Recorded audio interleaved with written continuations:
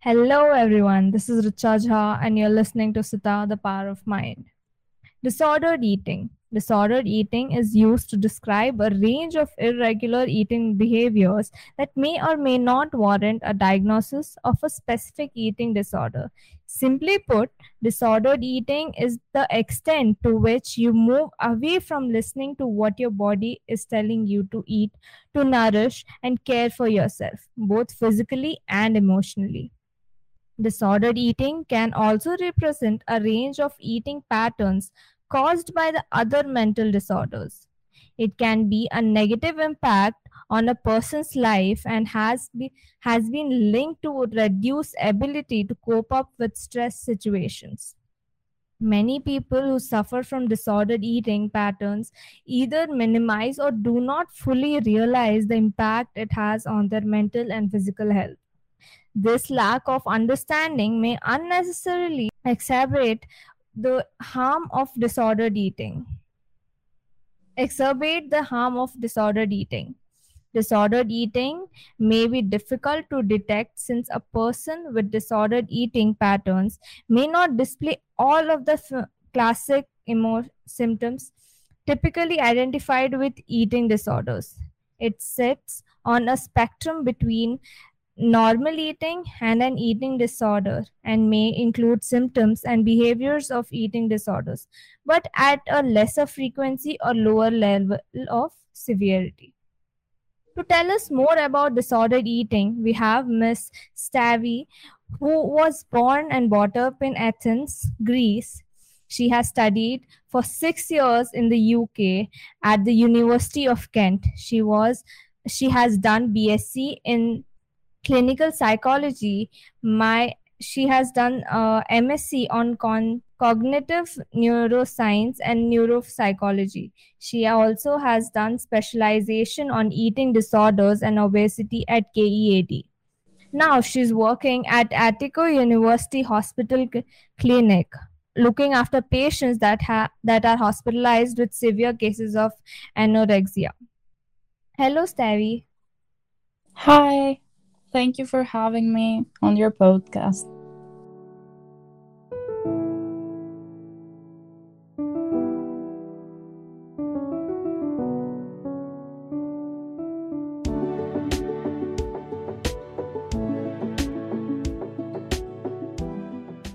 I'll be asking you a few questions which will help the listeners know more about disordered eating. Okay, I'm listening. The first Um, question is mhm. what is disordered eating? Could you give us a brief about it? So, as you said, disorder eating is the range of irregular eating behaviors that cannot really fall in the criteria of that don't really fall under a criteria of a diagnosis of an ED, of an eating disorder. And to be more specific about it, there was a difference. We use psychologists use DSMs that are books that have criteria, and the difference from DSM-4 to DSM-5 was to change eating disorders to FED, which stands for feeding and eating disorders, so that they could include disordered eating. Um, with this change, the number of disorders increased to 8, and I'll name a few so that the audience can know more about this. We have pica, which is the desire to eat substances other than food, for example, clay. And it may coexist with having an active anxiety disorder or depression. And it also goes along with anorexia and bulimia. We have rumination disorder, which is a disorder that affects mostly infants, and it is undigested food that comes back up from the stomach, and it is either chewed, re-swallowed, or spit out. There is avoidant or restrictive food intake disorder, which is restricting food by volume and variety, exposing themselves to a very small repertoire of foods.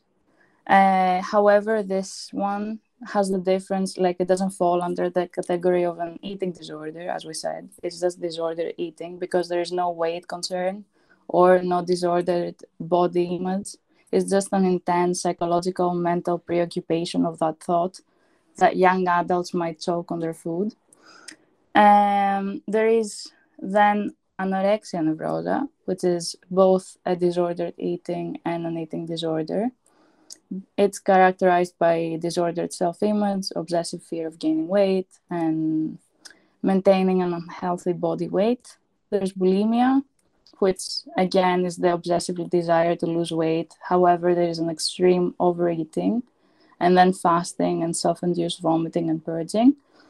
And then there is binge eating disorder, which before the change of the two DSMs, it was also a disordered eating and not an eating disorder, because it is characterized by frequent and recurrent binge eating episodes that are associated with a negative psychological and social problem.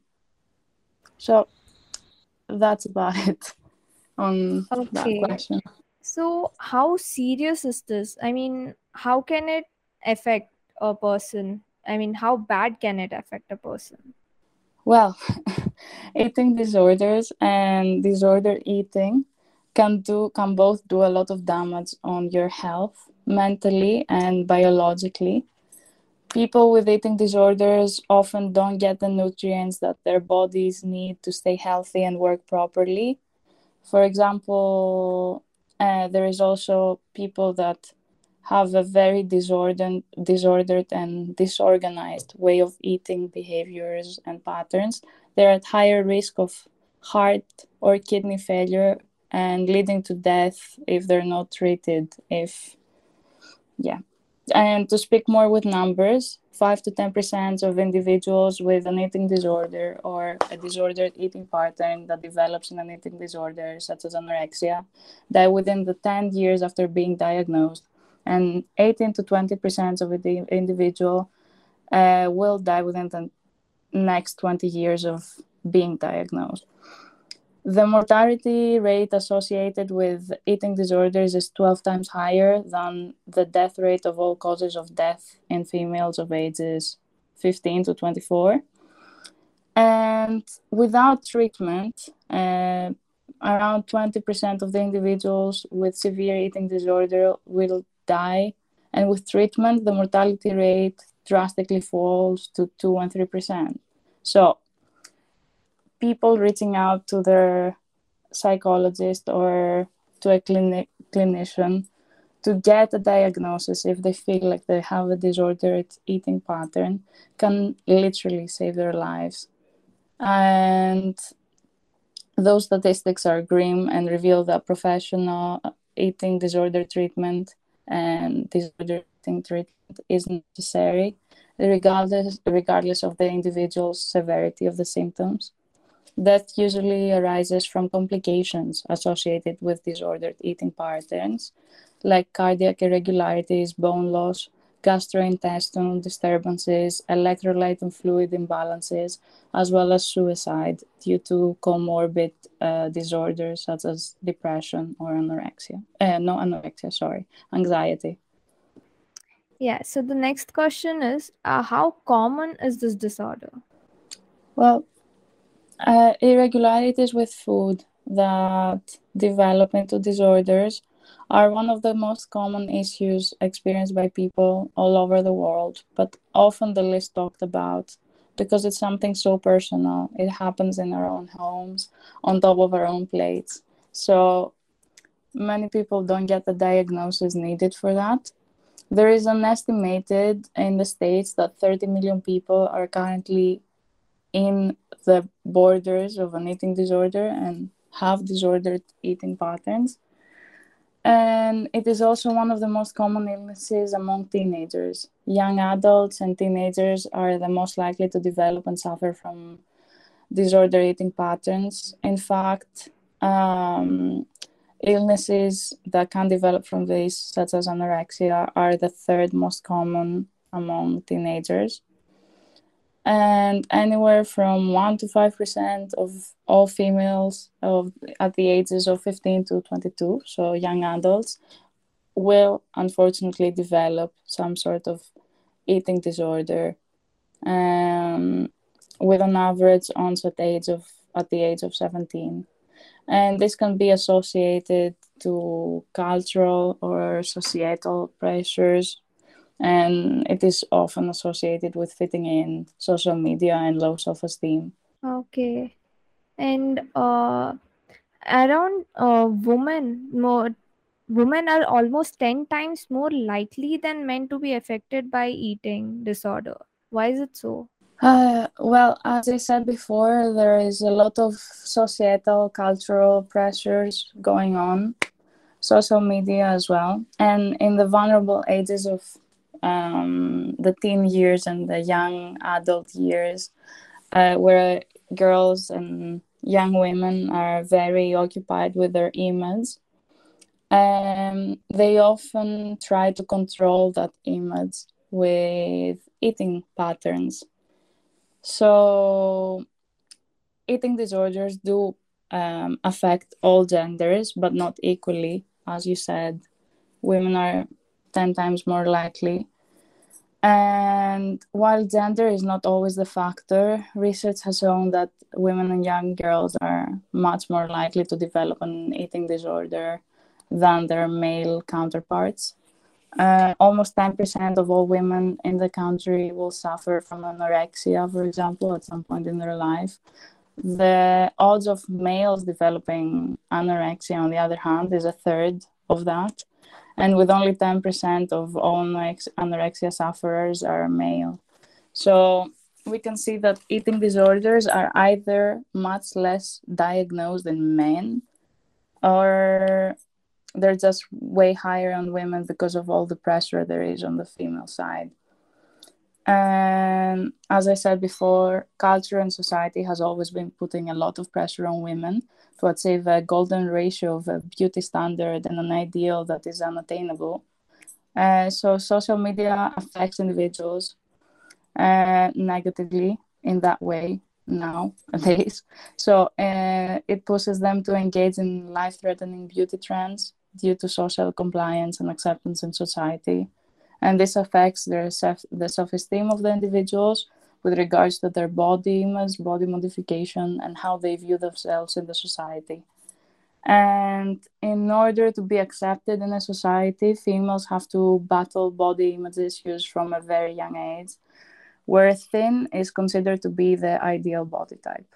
So women are more vulnerable in this whole thing, in my opinion. And yes. Okay, so how does a person get to know if he or she has this disorder? Well, as I said before, there's the DSM-5 now, the newest edition, and there are symptoms that a person can see as signs that they might have some disordered eating pattern. So there are a few, but they're not limited to only these. For example, the fear of gaining weight and constantly checking your weight, feeling of guilt after eating, feeling and being worried or depressed about your weight or body shape, intense exercising or dieting, or using any substance to lose weight, having a poor perception of your body or weight, comparing yourself to others, isolating, depression, or difficulties in fulfilling responsibilities, having an abnormal or absence of a menstrual cycle in female is also a very big sign. Another symptom is frequent dieting, anxiety associated with specific foods, or meal skipping, chronic weight fluctuations, strict rituals and routines surrounding food and exercising, preoccupation with food, weight, body image, and negatively impacting the quality of your life. So stopping your everyday life, and yes, a feeling of loss of control around food, indulging in compulsive eating habits, and using exercise, food restriction, fasting, or purging to make up for the bad foods, in quotation marks, of course. So, yes, these are some of the symptoms, but these are not the only ones. However, there are some very big red flags that people can look up for. Okay. And is disordered eating and eating disorder the same? The most significant difference between an eating disorder and disordered eating is whether or not a person's symptoms and experiences align with the criteria defined by the DSM. The term disordered eating is a descriptive phrase, not a diagnosis. Therefore, while many people who have disordered eating patterns may fit the criteria of some sort of eating disorder, it is also possible to have disordered eating patterns that do not fit in within the current confines of an eating disorder diagnosis. Still, eating concerns falling short of a diagnosis deserve attention and treatment, as they may turn into some more problematic eating disorder and put an individual at the risk of a serious health problem. So they're not the same thing, because you might not get the diagnosis for it, but that doesn't mean that it's not important to take you to a clinician or a therapist. Oh, okay. And is there a cure to this? How reliable is this cure, if there is any? Well, there is intervention and treatment. One of the main problems with eating disorders and disordered eating is that many individuals struggling with an eating disorder or disordered eating patterns don't come forward for a diagnosis because they feel shame, denial, or confusions as to what their symptoms are. And unfortunately, 1 in 10 individuals will seek that professional treatment. The treatment is so it's important to seek for that treatment as early as possible, because early intervention and treatment can lead to healthier lives and go back to normal behaviors. The typical treatment includes a patient by patient basis, and so it's designed on each person specifically. However, an overview of it is identifying an underlying issues such as depression, anxiety that might coexist with a disordered eating pattern, as well as addressing the purpose of and the goal of the person's eating behaviors. And trained professionals such as psychologists, clinical psychologists, or even psychiatrists in worst cases can psychoanalyze and help the person learn new skills to redirect those behaviors, and they can teach you how to effectively cope with your problems and feelings. And these treatments can be provided within residential settings as well as outpatient therapies and programs. Registered dietitians and nutritionists are also vital to the detection and treatment of a disordered eating. And yes, counseling with both psychologists and trained dietitians on disordered eating can be vital to the treatment and therapy of those. Okay. Thank you so much, Stavi, for coming here and joining us and giving such valuable information to the listeners. Thank you so much. No, thank you for having me, and I really hope I answered your questions and I helped at least one of those listeners if there was something that they needed to hear. I really hope it was there. Yes, of course. There will be people who will be listening to you. There will be people who will actually value your words and listen to their body. Thank you so much. Thank you as well for having me. Thank you so much.